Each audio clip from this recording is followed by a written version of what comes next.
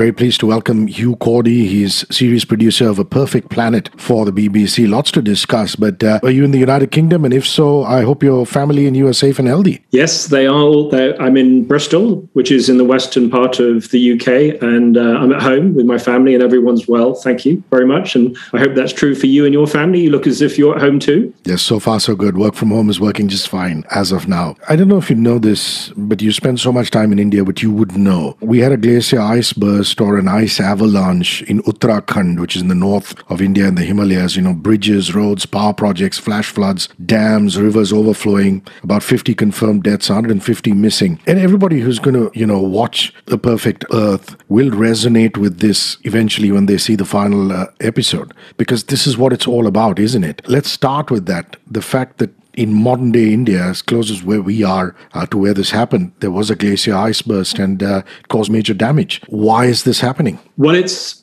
very simple. And I think everyone's tuning into this now, that it is climate change, and it's now widely accepted by almost everybody, a few presidents notwithstanding.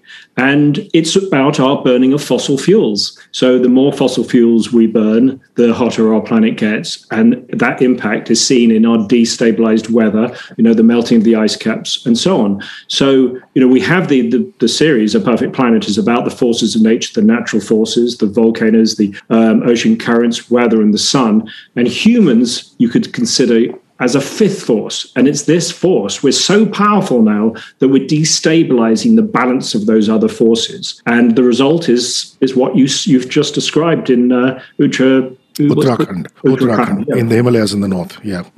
You mentioned those elements very quickly, but I want to actually spend a little time on each one of them. The fact that volcanoes, active, dormant, semi-active, are so essential to life. One would always think of them as molten lava and destructive and things like that. But some of the most fertile lands on the planet are lands that have come out of or just besides volcanoes. Let's talk about that. Yes, I think most people would agree that volcanoes are a destructive force. But I think what most people wouldn't or would be surprised about is that we wouldn't be sitting here without them. I mean, they are fundamental to life on our planet. They created our breathable atmosphere. They created the oceans. They're responsible for 80% of the land that we have on this planet. And the thing you've just mentioned, they fertilize our planet. So when volcanoes erupt, billions of tons of minerals are ejected from these volcanoes, and they end up in the seas and the land and help fertilize our planet. So, as you mentioned, the places with volcanoes tend to be the most fertile on the planet. And the sun itself,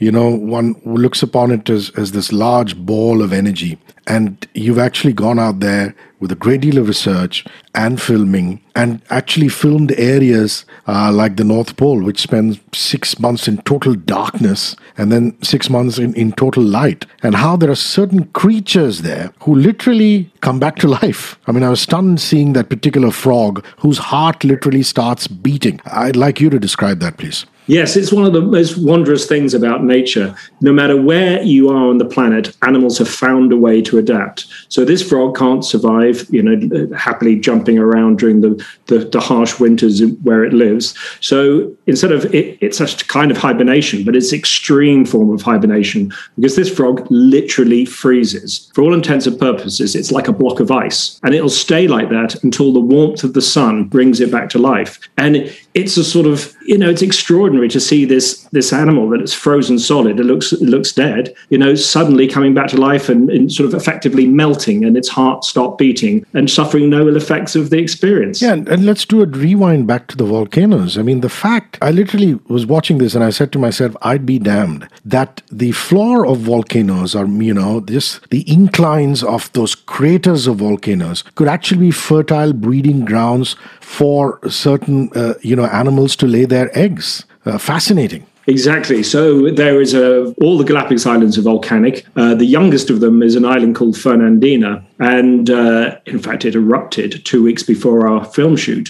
Fortunately, the lava went down one side of the volcano that we weren't planning to ascend from. So the shoot went ahead, but we were there to film this land iguana. This is a very large reptile, very large lizard, maybe sort of a couple of meters, 2 or 3 meters long from head to the end of its tail. And every year, the female land iguanas ascend the side of this this volcano to the crater rim and then descend to the bottom and lay their eggs in the warm volcanic ash. So that volcanic ash incubates their eggs. Extraordinary. And it's worked very well for them. Otherwise, they wouldn't do it. But of course, occasionally, when there's a massive eruption, all the animals that are there at the time and the eggs will be destroyed. But it's such a successful way of rearing your young that land iguanas keep coming and doing that. So they're very well adapted to that behavior. And in the wonders of nature, which is what must really fascinate you about your job, is the fact, that there are these tiny insects who would actually get onto figs and lay their eggs and immediately pass away, die in 48 hours of having life after giving birth. I mean, this has got to be years and decades of research at the BBC and, its allied bodies. There is a lot of research that goes into these series. It was 4 years in the making. We spent at least 6 months to a year compiling all these stories. But that story you just mentioned with the fig wasps, fig trees are a keystone species. You have many of them in India. In fact, your famous banyan trees, which I've very luckily seen, massive trees, they're a kind of fig. And all fig trees, all wild fig trees, are pollinated by tiny fig wasps, so small you can barely see them, 2 millimeters long. So this incredible ecosystem of and keystone species of figs are continued by these tiny little insects, which shows how even the smallest things are vital to our planet. But as you say, these tiny figs, these fig wasps, they enter the fig at a certain time and they pollinate the flowers inside, because a fig fruit has the flowers on the inside. And once the fig is in the right stage of development, the fig wasp is allowed to come in. It lays eggs in the flowers of the fig wasp and then dies. And the males hatch earlier, one day before the females, and the males then mate with their sisters, just a kind of incest, mate with their sisters, and then they tunnel out to the outside of the fig. Females hatch and then leave the fig and go off to find another fig tree in exactly the right stage of development. It's amazing. And those females only live for a couple of days themselves. So it's an extraordinary life cycle. Well, Hugh Cordey is director, series producer of A Perfect Planet. A Perfect Planet premieres in India on the 8th of March at 9 p.m. only on Sony BBC Earth. So make sure you set all your alarms and get there, because this is a fascinating, absolutely fascinating 5-part series that premieres on the 8th. Hugh, before we continue, and we will, because we still have weather and the oceans to talk about, two of the biggest reasons why I got into anything to do with voice on the radio or on TV or as a broadcaster, one was the great Dan Maskell, who used to commentate at Wimbledon. Fortunately, he is no more. And the other is Sir David Attenborough. And, you have a long association, and it's still amazing. You can start a brand new series and you think you've heard enough of him, and the moment his voice comes on, the goosebumps come back all over again. So just a little bit about this legendary, extraordinary man. Yes, natural history films are totally synonymous with Sir David Attenborough, and he's now 94 years old. And yesterday he recorded this incredible message. I don't know whether you saw it on social media. He's still very much active promoting, particularly now, the issue of climate change. But he's got this amazing enthusiasm, amazing drive. He's obviously an extremely intelligent person, but somebody who's still doing what he's doing at 94. It's because he's just fascinated and still so enthusiastic about the natural world. And I've been very lucky to have traveled the world with him on one of his series, Life of Mammals. In fact, we came to India. We filmed in the Rat Temple of Deshnog, and we went to the Kumbh Mela. It was a very, very good experience. But, he's as nice in person as he appears on television. And you can't say that about all famous people and celebrities. But David is, as you find him, an extremely interested, enthusiastic, intelligent person. And, I'm not sure what natural history television would do without him, to be honest. Well, very well said. But just out of curiosity, how does this work? Does he still, after all these decades of experience, have to rehearse? Or is he a perfectionist? Or does he come and just get on the mic and nail it? Would he read it a few times? Mark out his intonations like the rest of us mere mortals? Well, okay. So with a series like this, he's just employed to do the narration. But of course, he's not going to read anything he doesn't agree with. So he goes through the scripts, and sometimes he changes the scripts. And it's always very annoying when you see some of his changes, you think, damn, that's better.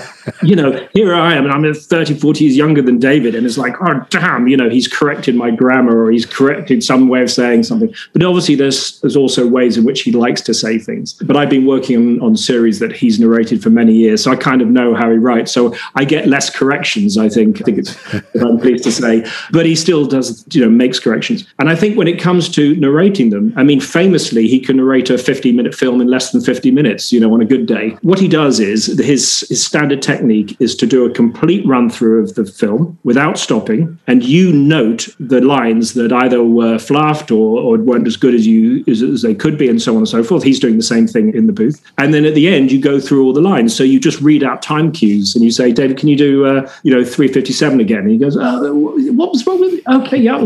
And so it goes on. But it rarely takes, Perfect Planet probably took 2 and a bit hours per episode. But one of the interesting things about Perfect Planet is that obviously with a big landmark series from the BBC, we use professional services, we use the sort of high-end facilities houses. And so when we were doing this series, we'd more or less finished all the offline editing. That's the bit where you take all the footage and you create the picture. And then, but there's all the sound effects to do and the music and the narration's still to go. And that happened February, March last year, just at the beginning of the pandemic and the lockdown. By the lockdown, we had only done 2 of the episodes in a studio, in a proper sound booth with David. So we still had 3 of the narrations to go. By this stage, he was shielding in his home in lockdown. Obviously, sure, David, yeah. So we had to completely change. This gives you an insight into the great David Attenborough. So we had to completely change the way we do things. So he's at his house in London, Richmond, and we send him up with a very professional mic, a bit like what I can see behind you there, sort of a really high-quality microphone.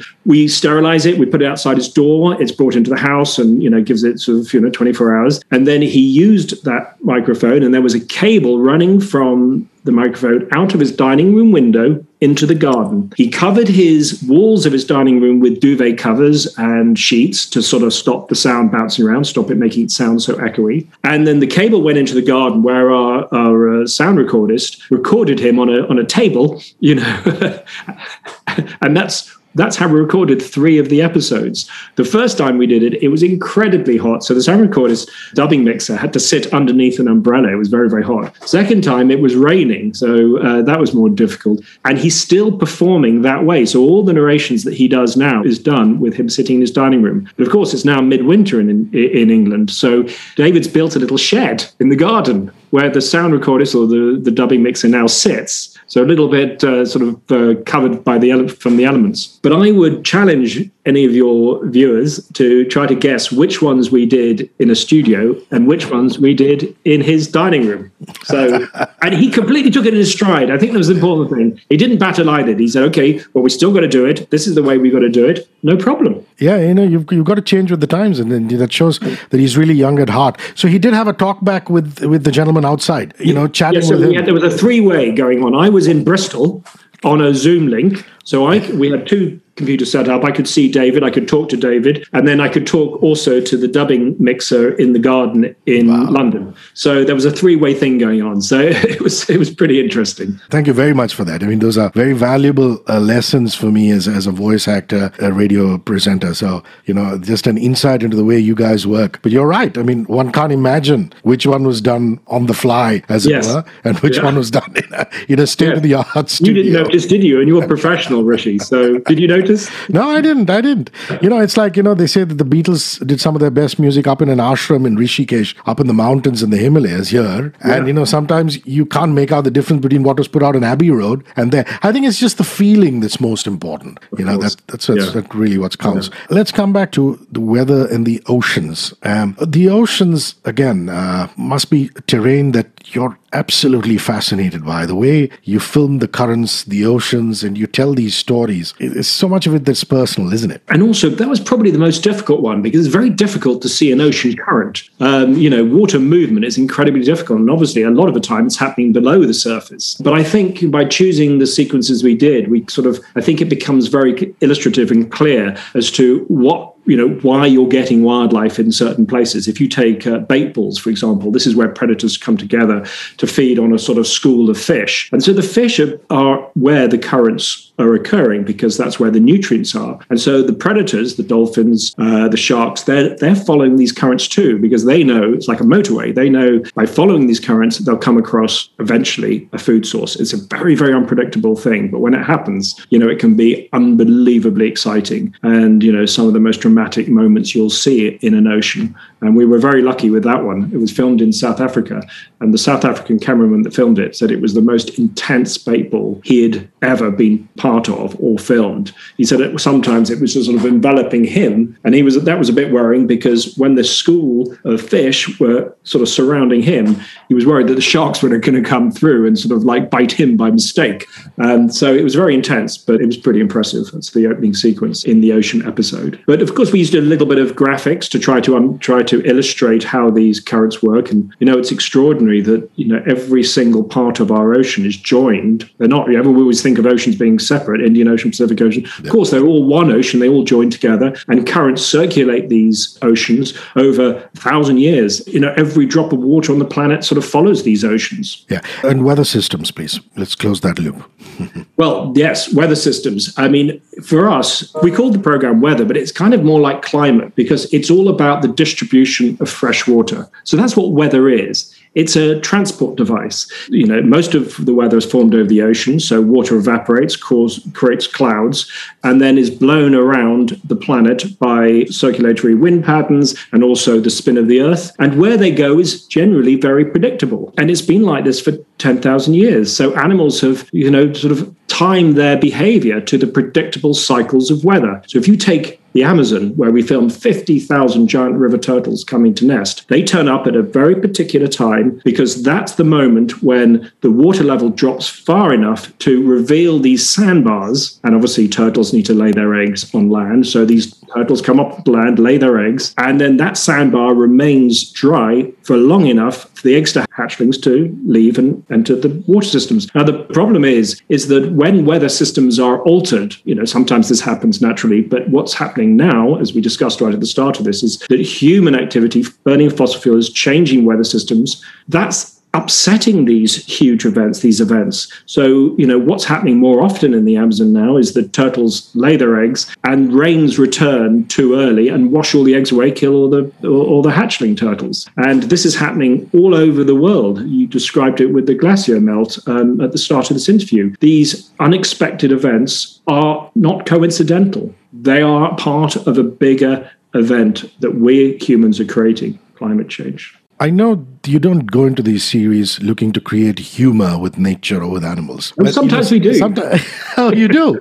I thought it just happens on the fly or accident. Because I found it very amusing that there would be thousands, even 1 million snakes. And, the male snakes come out of hibernation in one of your episodes. And the female snake comes out a little later. And she has a bit of a, like they say back in the days, there used to be a gladiator duel to woo the lady they want to marry or impress, and she takes them up a hill. That's right. I thought that was incredibly funny. Yes. I leave you to tell the story, please. Yes, well, these are the garter snakes, some of the most northerly reptiles on the planet, and they have a very short window because obviously it's quite far north, so summers are short, so they've got to get on with things. So they come out at the first opportunity. Sometimes there's still snow on the ground when they come out. The males come out early, and they're smaller than the females. They come out earlier. They then warm up in the sun, so they're ready to go. They've got some energy to fight off their competitors and show what they're made of to the females. Then the larger females come out, and I've actually been and witnessed this. And then the males go berserk. When a female comes out, it's like it's every male for himself, and he's just trying to be the one. And in that case, that in the sequence that you just mentioned, yes, the female gives them a sort of like a task. Who's going to come up to scratch? So she goes up the side of this gully, quite steep gully, and the males are hanging on and they're falling by the wayside. By the time she gets to the top, there's only a few left. So she goes, well, you'll do then. You're obviously a good partner. And also, as somebody who's creating these things, there must be so many points when you yourself are completely surprised out of your skin. I saw in one of the episodes, a small little bird, almost like a cute little Tweety bird, turned out to be a vampire bird who actually sucks on blood. And the mother bird, or the bird that it's sucking blood out of doesn't even seem to notice. And I was like, isn't that a little bit of like how what mosquitoes do to us? I mean, they gnaw away at us and we kind of flick them off and then suddenly we realize that they're sucking blood from us. Exactly. Isn't it? Yeah. This is one of the most extraordinary stories. I was on this shoot. It comes from an island in the Galapagos called Wolf Island. It's a very small, tiny little island, uninhabited, very difficult to get to. You're not, very difficult to actually be allowed on the island. It took us about 2 years to get permission. And on this island, there are tens of thousands of seabirds. And one of the dominant seabirds is something called the Nazca booby. So it's quite a large bird, a large white bird, and a fish eater, obviously. And they nest on the island each evening. And this is where they also rear their young. But on top of that, there's a small brown bird, a bit like a sparrow. I'm pretty sure you have sparrows in India. Yeah, so, we used to have loads of them in the UK, but the numbers have absolutely plummeted for many reasons where we're going to. But they're just a really small, common and garden, brown bird. And you don't think anything of them. But these birds were obviously blown to the island on a big freak storm, and then they found themselves on the island with very little to eat. Finches are seed eaters or insects or nectar, and there isn't much of that on the island. So they had to look elsewhere. And where they looked were the other animals on the island, which were the seabirds. And what they do is they jump on the tail of these seabirds and break through one of the big flight feathers, and then the blood flows, and then the little vampire finches start lapping up the blood. And there's a bit of a sort of melee as lots of other finches go, oh, there's one that's been cut, and they all jump on the back. And it is extraordinary that you mentioned it, that some of these seabirds, they don't seem to care. They just sort of like, okay, well, somebody's on the back of my tail, well, that's all right. Others don't like it. Others do sort of shake them off. And they think, scientists believe that the reason why some of the boobies don't seem to mind being parasitized by the finches is because it probably started as a way of grooming the bird. So these little finches might have removed parasites. And so they were a good thing to the seabirds. And so some of the more dim-witted boobies haven't quite cottoned on to the fact that they're no longer grooming them.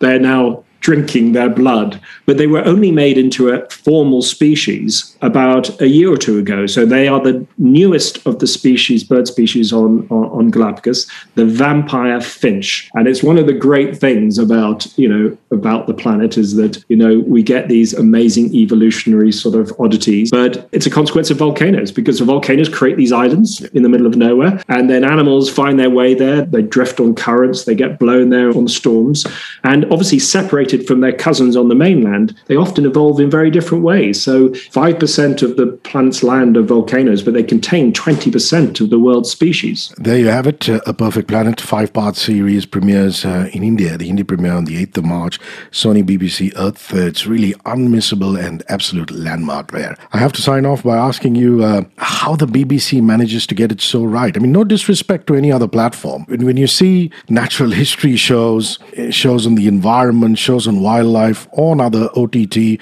or mainstream terrestrial television stations, what the BBC does is definitely a class apart in that aspect. And for somebody who's been associated with the institution for such a long time, I know it's very difficult to encompass it in a couple of words, but how do you get it right each time around?